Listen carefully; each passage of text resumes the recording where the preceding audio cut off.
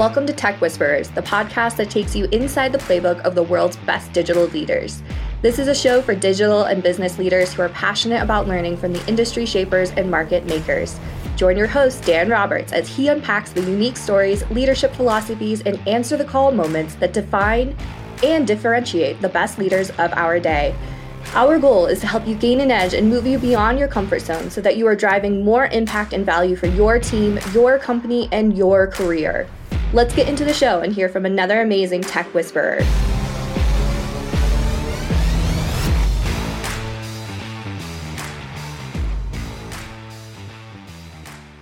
Well, welcome back, everybody. Glad to have you back, and especially to meet somebody very special today, Abhi, Dhar, who's a rich career journey, having been the chief digital officer of a Fortune 50 company, a co-founder of a tech startup where he was also the chair, and also on the board of an airline.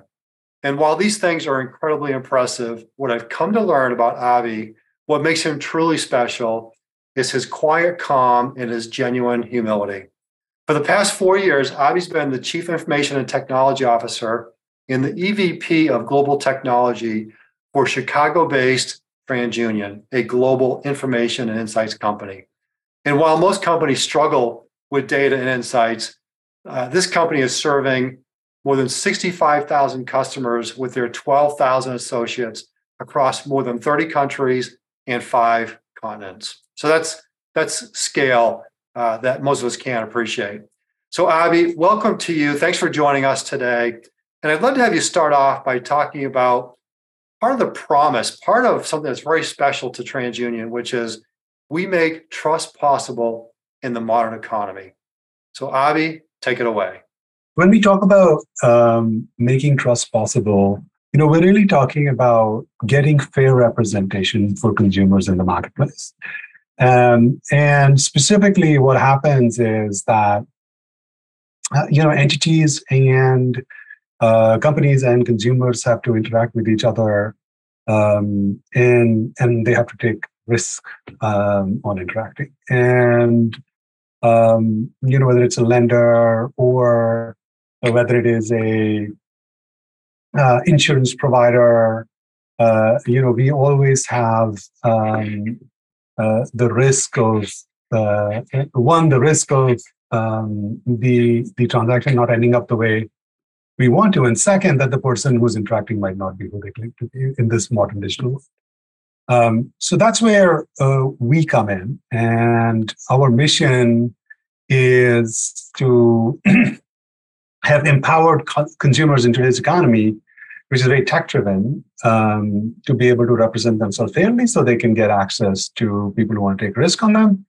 And what we do is that we make sure that their information, their data, their transactions are safely and securely represented in the marketplace, right? So that's how we think about trust. And then the other thing to really think about trust is that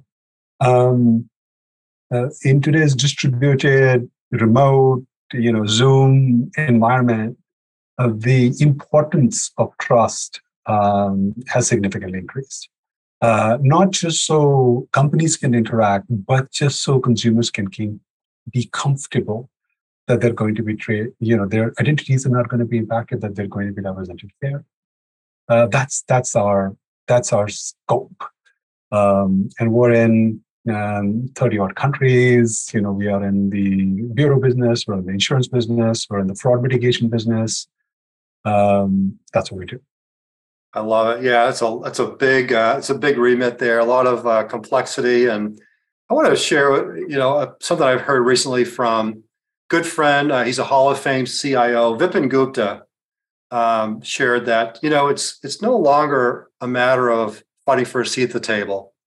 Right? He said today it's about, as the CIO, the Chief Digital Officer, how do we get all C-suite leaders to the new digital table? And kind of flipping the script there. So what does that mean to you, and where's TransUnion in that journey, Abhi? Yeah,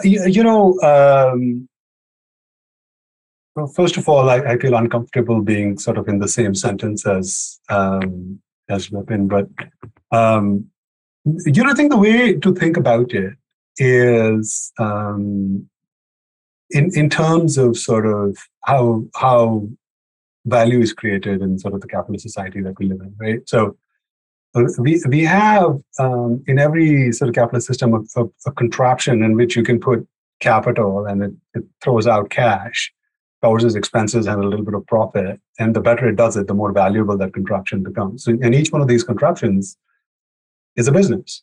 And, you might say, in the Stone Age, the wheel that ground out your grain was that contraption, and then, Bronze Age, Iron Age.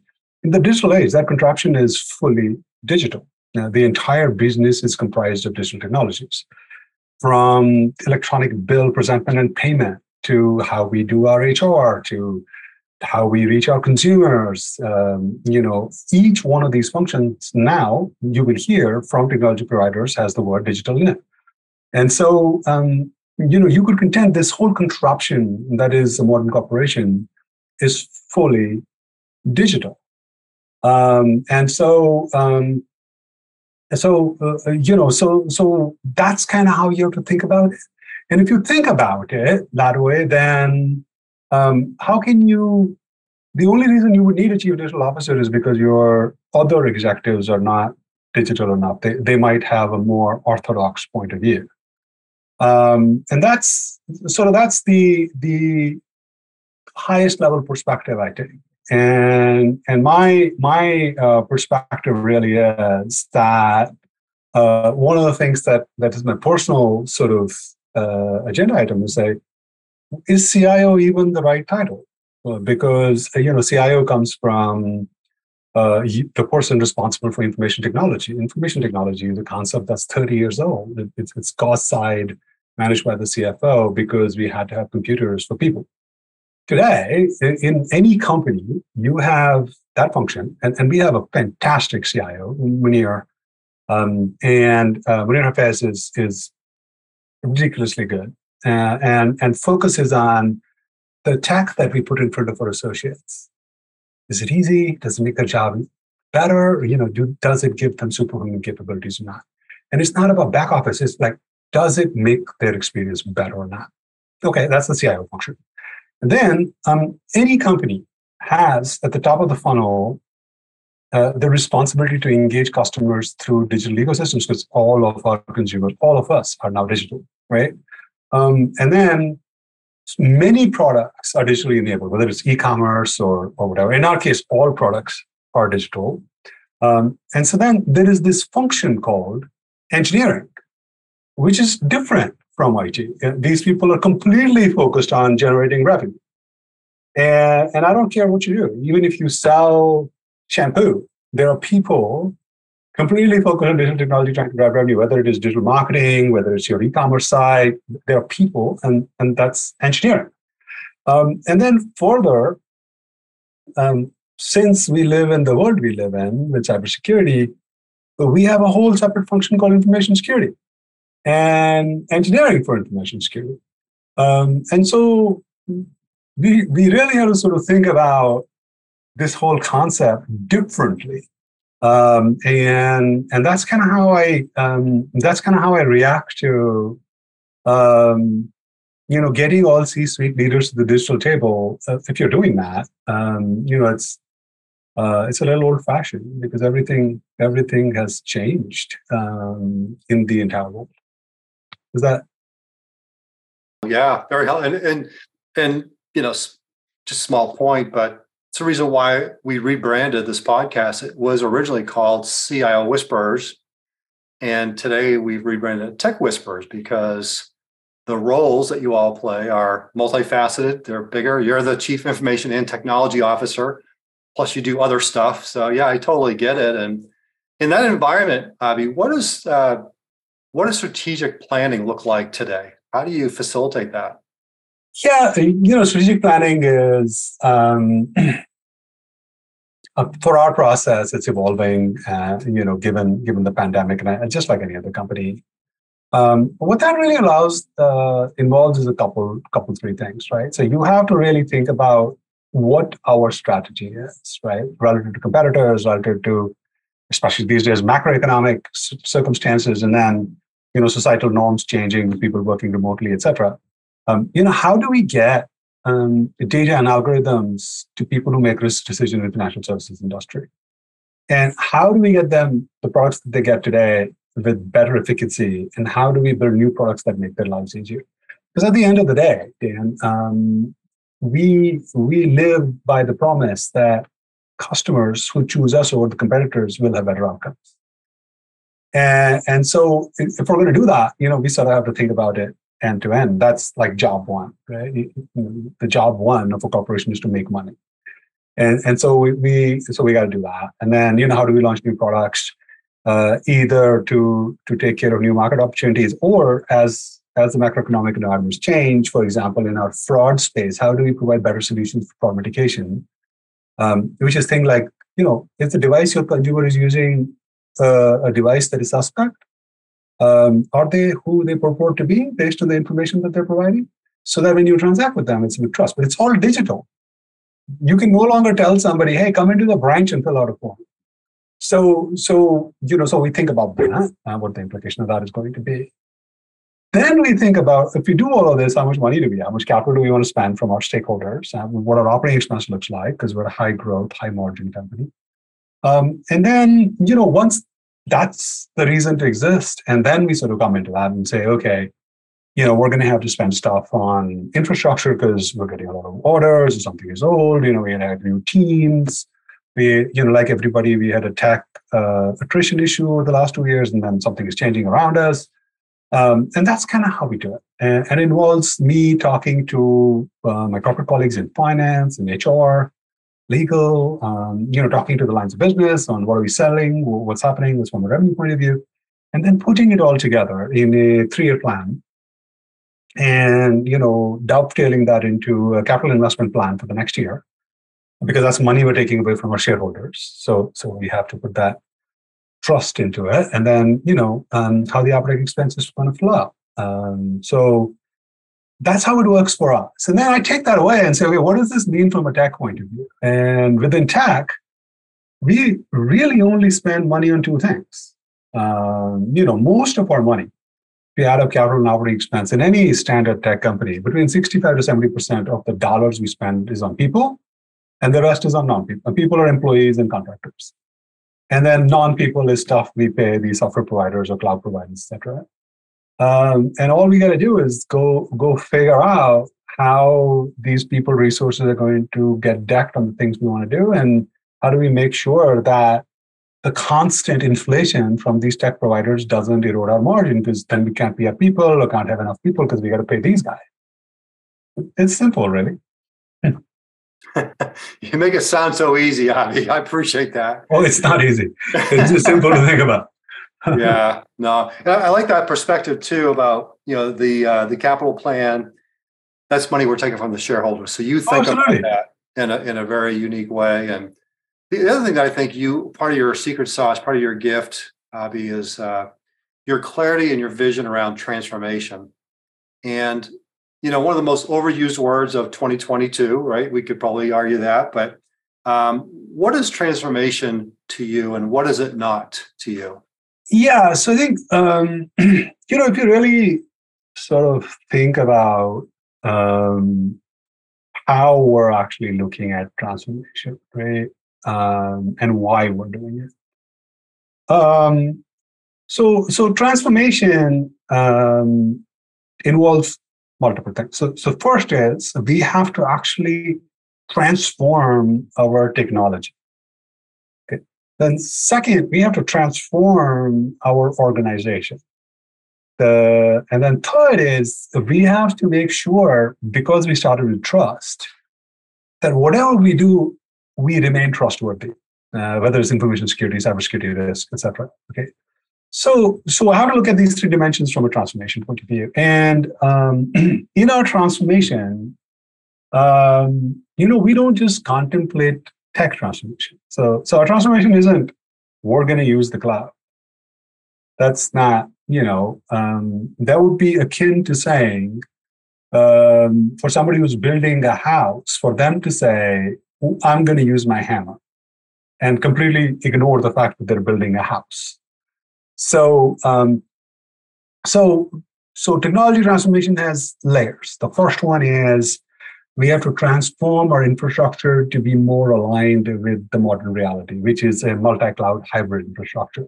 This is not rocket science, right? So if we stay on-prem, we're going to get higher unit cost for utilization. Why are we going to get that? Because we cannot compete in procuring, managing, and running infrastructure at the same scale and competence as Google Cloud, Amazon Cloud, and Microsoft Cloud, which we're not, they're in a gunfight, and we don't want to enter that. I mean, they have robots that change data center equipment, and so they will do it better than us, and they will do it cheaper than us, and they can even afford a margin and still be cheaper than us.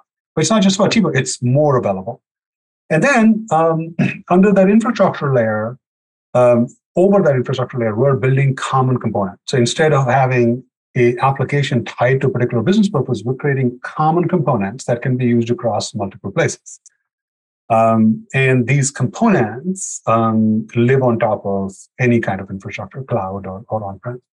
And it may include services that are provided by our cloud service providers like Google and Amazon. And then above that, it's a set of services that we can use to create a solution or a product for a particular marketplace, right? And there's a significant utilization of open source software. There's significant utilization of our own code, which is proprietary, and we have several patents around it. But then this becomes transportable. And when you do that, a couple of things happen. One, things don't fail differently every which way. Things don't have multiple security issues every which way. It becomes more uniform, and we can manage it. And people can go from one part of our company to the other, not sort of be stuck. And it becomes more cheaper and efficient. We can get stuff done faster. So that's the tech transformation. But it's also the people transformation. So think about it. We hired somebody in 2020, right? COVID, right? And we're just coming back to the office. So this person who's been in the workforce now for 3 years has no notion of how corporations used to work in the olden times. So we come in, and they've heard everything that Elon Musk is doing, and they come into your job in your company, and we tell them, all right, dude, your job is going to be work on this computer that is 30 years old, code that is 15 years old, and you're going to babysit it all night. It's going to run. In the morning, you're going to go see what failed, and you're going to go fix it. So in a talent-constrained environment, that is what we're going to tell a smart engineer who's been 3 years in the workforce. What? So we really need to create an opportunity where the best talent wants to come in here and work, right? So they have to have meaningful work. That's why this transformation is important. They have to line up with our mission. And then the kit we give them, the computers we give them, and how they work has to be similar to what they were doing 3 years ago when they weren't in the corporate workforce, right? And so how do we think about the associate experience? Because our 99% of an employee's associate experience in 2023 is digital. It's Zoom and this, that, and the other thing. So we have to think about that. And when you do that, the best talent wants to work for you. In a talent-constrained environment, if the best talent wants to work for you, you win. And so that's sort of the most important thing. And then if you do all of these things and you have a security breach or a cyber incident or a notification incident, et cetera, you destroy shareholder value. The most important thing, if you don't do these things, if you're not stable, if you're not available, if you have security incidents, if you're not doing all of these things, remember the talent I talked about, that great talent that you hired? Now, instead of doing what they want to do, they're responding to audits, regulatory compliance, fixing security issues, availability issues. It's just, life gets very boring. And that's all your teams are spending your time doing. So that's transformation. It is to be able to do meaningful work for the smartest people in the easiest way, such that we deliver value to our customers faster in a highly available, secure way. And if everybody did it, it would be easy. That's why we have to transform in order to be able to achieve that. I appreciate that perspective and the multiple dimensions, Abhi. And, I'd like to pivot. One of the special features of this podcast, we call it the mystery questioners. And we've got a couple of people from who've been in the trenches with you, and they were really, really pleased to be able to participate. They think the world of you. So let's listen to the first question, and we come back. Tell us who this is, the work you did together, and have some fun with your questions. So let's check it out. So, Abhi, one of the things about your time at WBA, which greatly impressed me, was the way you handled reorganizing the department as you assumed responsibility for IT. For context, at the time, the organization had become complex after years of growth in numerous directions. A restructuring was aimed at driving simplicity, reducing cost, and more importantly, increasing the velocity of introducing change. You not only completely redrew the organization from a blank page, but you also changed the ways of working, IT governance, and the IT operating model. Can you talk about how you approach this massive change while not disrupting so much in-flight work and operational responsibilities? I think that is Greg Michelini. That is absolutely Greg. Yes. Yeah, he's a good one. He's the CIO at Atletico. I had the great pleasure of being his supervisor. He gives me too much credit. I was just going to say, luck. But, Greg was there with me. And, in that particular scenario, a Fortune 50 corporation, we were thousands of stores. And, I was the CTO of the digital division, had been promoted into the CIO role, and one of the things that we needed to do was we needed to shape the cost CAGR down so that we could, meet our margin goals and generate some cash for some transformative investments that we needed to make in the business. And also, what happens with organizations is that after a period of time, especially in corporations, once you create a particular thing to solve a particular problem, after a while, it sort of has a life of its own. So every department you create, now they need more people. So people have people to report. So directors can become VPs and VPs can become SVPs, which is totally fair. That's what we do as human beings. And if anybody has a path to do that, they are very averse to changing that. And we are the most numerous species, I think, or maybe not. But we are a very successful species on this earth because we are adaptable, and that's what we do. And so really the remit was shape the cost down, restructure it, and try to be more nimble. And we did that. And I think what Greg is referring to is 2 or 3 things I did right away. I used to bring the entire leadership team, and before I signed any contract or paid any bill, I used to ask them what it is about. And these are very senior executives who have thousands of people reporting to them. And initially, it felt like it was demeaning, but then, which was not my intention. But after a while, all of us understood where we were spending money, what contracts we were signing, what was going on, how the money was flowing through our hands. And we all started asking better questions. And then, a period of time, I had to, through part of restructuring, think about how to run IT. I said, I'm going to draw a blank stream and see what are the functions that need to be done. Working with HR, we did that. And then we turned around and said, all of our people who are the best to go into those boxes. And it was unheard of because nobody knew, till the moment they all walked in a rather dramatic fashion, whether they were in the team or not and who had what job. But to this day, people come back and say, that was correct. Because it worked out, found a new team culture. The last thing I would say from that experience was, 2 things. One, they had daily stand-ups. And in daily stand-ups, in each of the divisions, digital, et cetera, the senior persons were there. And then if we found from the business that some issue was getting escalated, but it wasn't brought to that meeting where all the senior people were there for half an hour, typically below lunch, then we were like, it can't be an issue. Because you all know we're here for 30 minutes before lunch. You can bring up anything and we will chase it down. But you don't come there. You only put it in the business review. So you're more interested in that as opposed to actually solving the problem. We're not saying don't put it there, but at least tell us here so we get started on it and get the problem fixed.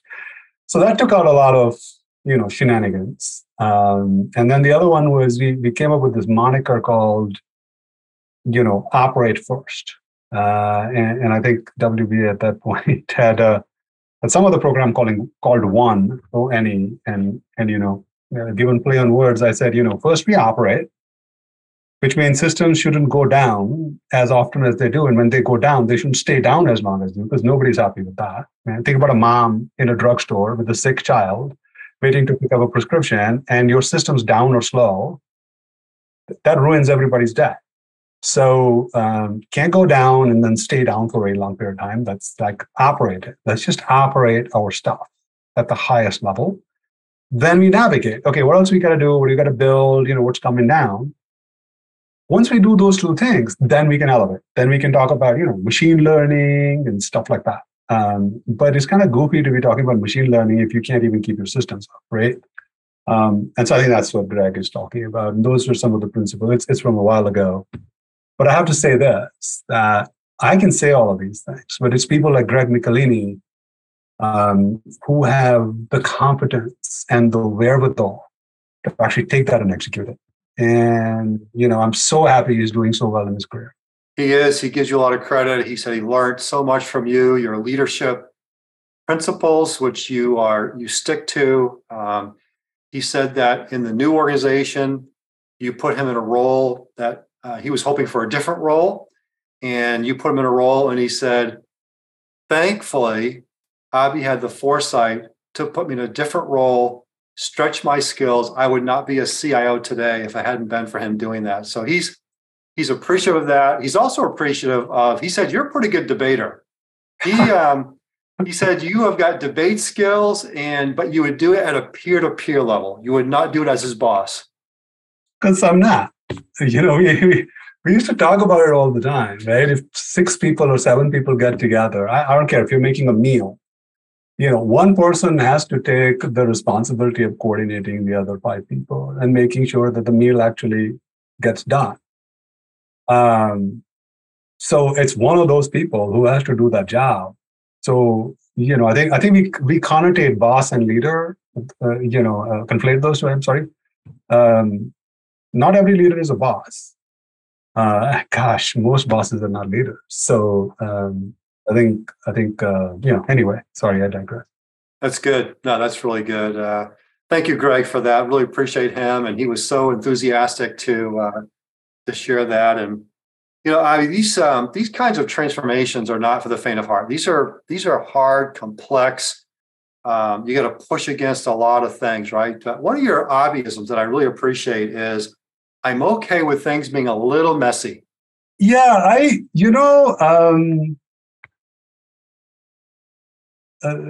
not sure. I'm not sure who said that. That's not a typical Abhiism, not in that way. And so I'm actually not okay with things being messy. But here's kind of what it is. It's that when things are messy, that's where there is an opportunity.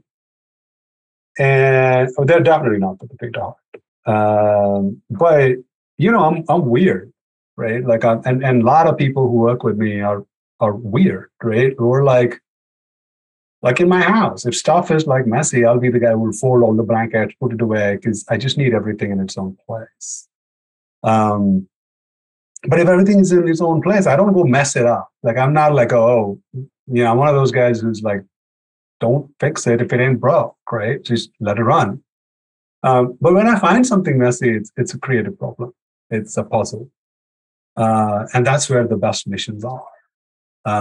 And so the way to do that is to come in and say, well, right, okay, we can't forecast our capital, and we can't spend all of it, or we can't hit our margin numbers, or we can't figure out why the system keeps going down. And then you go in there and it's well, we don't track changes. We don't communicate this. We have no data. And yeah, those are all fixable things. That's like engineering heaven. Okay, first we're going to put data in. Now we're going to organize this stuff. You're going to go do that. Oh, that broke again. All right, let's take a look at that. You jump out of bed every morning because there is this puzzle to solve. And I tell everybody, that's when you're done, when your career is done, you're not going to remember, oh, I used to get these many dollars in my check and this is what my bonus was. You remember that time when that problem happened, and then we were all there, and then it was that, and we fixed it. That was amazing. That was amazing. My career is a sequence of that were amazing. And then when all hope was lost and we didn't know what we were going to do, then we did that. Remember? And you go to any team meeting, anytime technical people, business people are having a drink outside of, politics and gossiping about the company, that's what they talk about. That's what makes careers. So that's kind of what I talk about. And then, once we get started, don't make it a work of art. So the other thing I'll say, I have a master's degree in engineering. One of the things engineers will do is, if you let them, is they will over-engineer it. Right? So we can engineer outcomes, but without constraints, we will over-engineer. It'll be a Rube Goldberg machine. It'll have lights and flashing things, and So that's why you're going to sort of have to put it in the constraint. It's done. Let's go on to something else. Yeah, great perspectives. And I know on this journey, you've been very intentional about flipping the script, as you would say, changing the narrative. We also talked about our mutual friend, Sanjeev Sahu, who's at Ingram Micro. He was on the podcast a few months ago. He talks about his role being a chief value officer, right? Does that resonate with you in terms of how, you've been talking about shareholders and business and so forth. So, Sanjeev's a, friend of mine, but he's kind of flamboyant, larger than that, but that's not me. So he's got gray hair, right? He's got this big hair. He's got gray hair. He's got all these stories, and I'm not that. And so, I think, yeah, of course, right? I think, all corporations, like I said earlier, are these contraptions to create value. And I think the reason Sanjeev says it that way is because we've had this parable of the boiled frog around us, right? We've grown up almost without realizing that we've gone from tech being a back office to the richest man in the world. He might be crazy. I don't want to take sides here, but with Elon Musk being the CTO of multiple companies that he's also the CEO of. It's kind of happened around us. And so, a significant amount of value in every corporation is now being created by adept and expert use of technology. And to the extent, the company executives are not experts and adept at using technology, then Sanjeev's extraordinary. He can teach them, he can lead them, he can fill in the gaps, etc. And to that extent, I agree with him. But I think the more important thing, is how do we define value, right? So it's got to be valuable in a creative sense to the shareholders, right? Because we've taken their money. We take other people's money to run our company. And I take that very seriously. When you take somebody else's money to go run an enterprise, you got to do justice to it. And you got to return value to them, either in terms of shareholder accretion or, TSR. You got to do that. And if you're a seed stage startup and you've taken other people's money, you still got to do the same thing. Nothing changes. It's other people's money. And you got to make sure you get value for them. That's good. Abhi, we have another mystery question. Someone who knows your superpowers well. So let's listen in and let's have some fun with this one as well. Hey, Abhi, will be great if you can share with audience how global technology teams at TransUnion help move the business forward. That's Swati. So I can tell her from anywhere. She's another great one. I think that's kind of a broad question, but I'll sort of talk about a couple of things. So our business is a data analytics business. So it's kind of, I hesitate to say a tech business for multiple reasons. It's not good to be a tech business right now anyway, but we never were. We're a data analytics business. And the biggest reason we call it that and not a tech business is because, tech is an ingredient, in us to actually create those those perspectives that allow this trust to happen between parties in the marketplace. And so when you think about it, though, almost half of the company reports up through me in the engineering organization across the world. And the currency of transaction between our customers and their consumers and us is tech. And so I might, even venture that from that perspective, we're a significantly tech-dependent company, if not a tech company. Okay. So there is no moving the business forward without information technology. So a few things. One, like I said earlier, we've created a structure where every market that grows revenue has a dedicated CIO. Swati is one of them. Swati is focused on the US markets. We have one for our D2C business. We have one for our international business. Sean Ellis, who has very similar feelings like Greg Michelini, by the way. I pushed him into that job. He was like, I'm never going to be able to do it. And now he's the changed man as well. And then, one for our fraud, marketing, and consult businesses. So these are market-facing people. Their job is to hustle, is to grow revenue. But if we just stop there, they're all going. It'll be a lot of the flies. They'll do everything that they want, and we'll have no commonality. Then we'll end up with stovepipes and all those problems. Everything failing, all these audit things coming, smart people not wanting to work. So we got to corral them into some sort of a global structure. So on the other side, we have a global head of engineering, a CISO.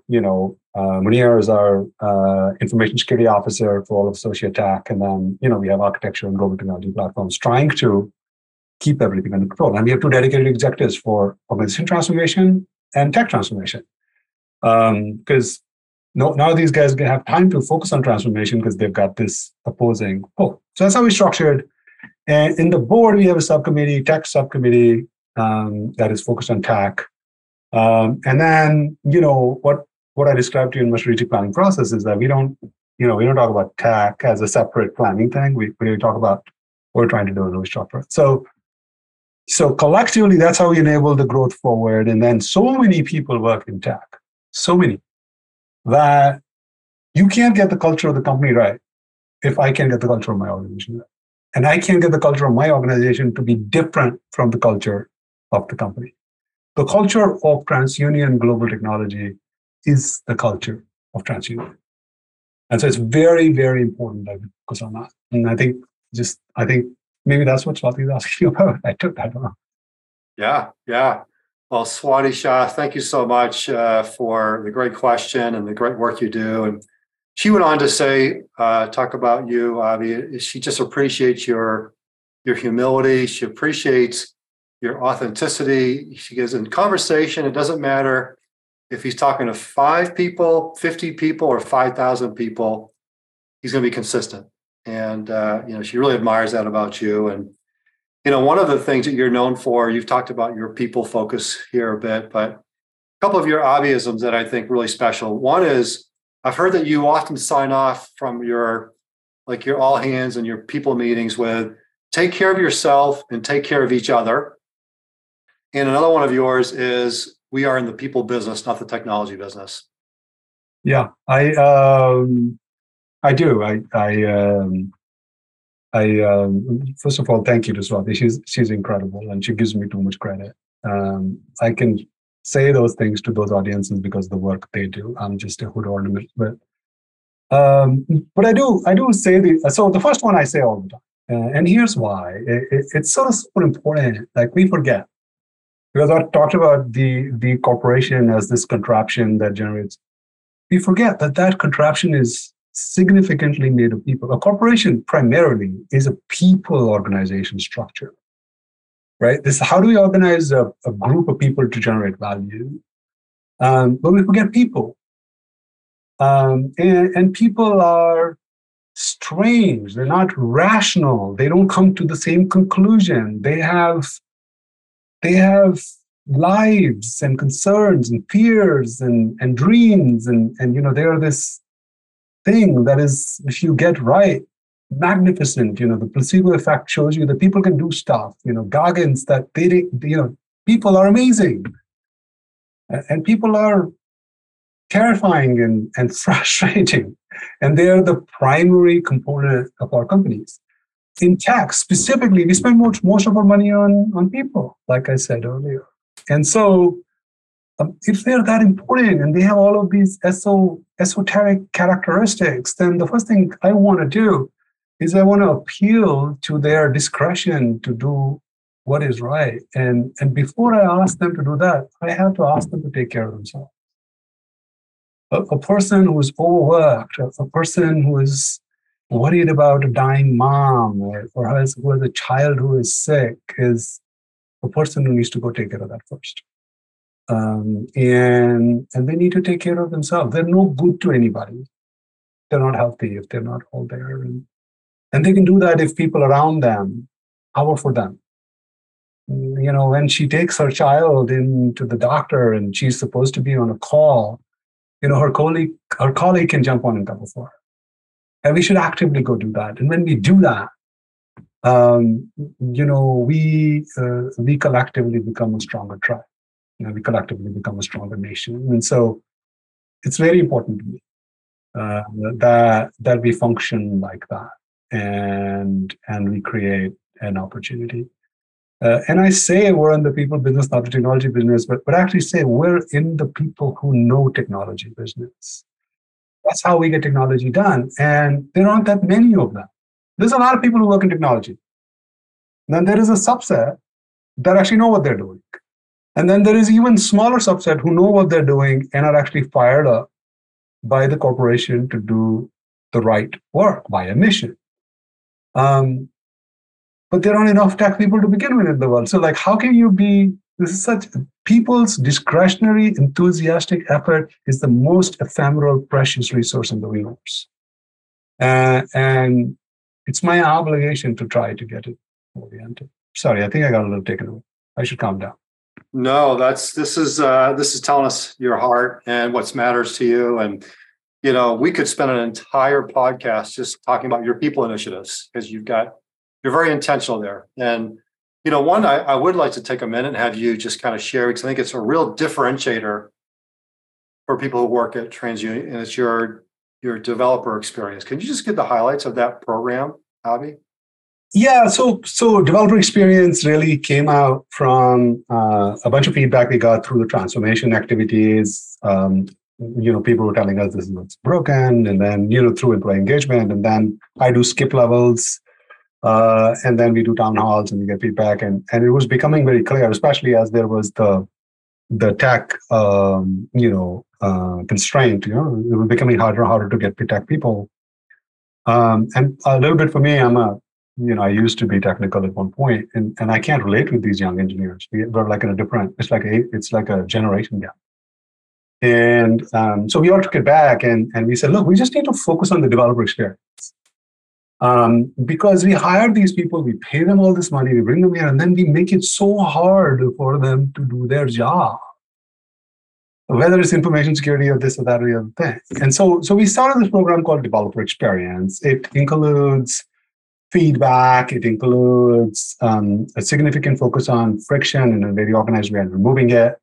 And then, we made changes to how easy it is to set up and onboard a new engineer. We made changes to how quickly can we find stuff that we need to do our job? How do we reduce context switching for engineers? And, how do we reduce fragmentation? And this is from them. This is developers saying, dude, this is so annoying. Can you please stop that? And so it's not focused on developer efficiency. This is focused on developer experience. And what we found is that if you focus on experience and just not annoy the hell out of them, their productivity improves. Surprise, right? So that's what we do. And then, it's like if you hire a craftsperson, and then you constantly make it difficult for them to work and irritate them, they're not going to do their best work. So that's what we're trying to do. That's what we're doing. Yeah. Well, it's working. I appreciate you sharing some of that. I know there's a lot to it. And knowing your heart for helping other people and developing people, I think you're going to appreciate this. We have our Tech for Good commitment, right? We're donating $125,000 in scholarships to our IT leadership development program. And fun thing for us is today we get to, you have a chance to gift a seat in that program to one of the many nonprofits that you support. And I just wonder, is there somebody that comes to mind that you'd like to share that scholarship with?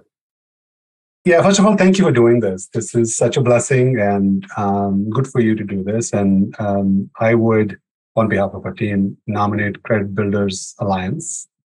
It's a national nonprofit and it's dedicated to building, the capability to get equity, people who focus on equity and credit bureaus to get together and make credit available to people who traditionally haven't gotten it. It really speaks to our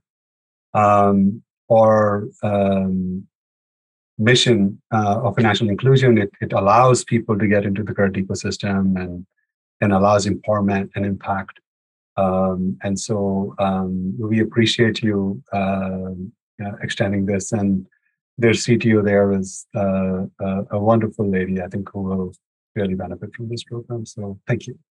Outstanding. Yeah, what a great call. I've not been aware of them, so I'm glad we're going to give them a shout out here. And the Credit Builders Alliance. Perfect. Well, Abhi, we're at the end of our time here. Good news for our audience, because I know they want to hear more, is you and I are going to spend some time crafting a blog for CIO.com. So next week, go to the site, CIO.com, the Whispers page, and we'll have some more great insights from Abhi. But this has been such a gift, such a pleasure. Thank you for being a light in our profession and being a leader of leaders, being a developer of leaders, Abhi, and for making the time to be with us today. Thank you for the opportunity. You're way too kind. Appreciate it. Developing a robust pipeline of future-ready IT leaders who know how to show up and engage differently is paramount to success today. If you would like to learn more about the TechLX Leadership Development Program that Dan talks about in the podcast, we invite you to visit techwhisperers.net. Equip your workforce with a new mindset and skill set needed to maximize impact, increase engagement, and build a world-class talent magnet brand. You've been listening to Tech Whisperers, inside the playbook of the best digital leaders, a Woolette and Associates podcast. Keep connected with us by subscribing to the show in your favorite podcast player. If you like what you've heard, please rate the show, as this helps us connect the world's best digital leaders with those who aspire to learn, grow, and thrive in this amazing profession. Thanks for listening. Until next time.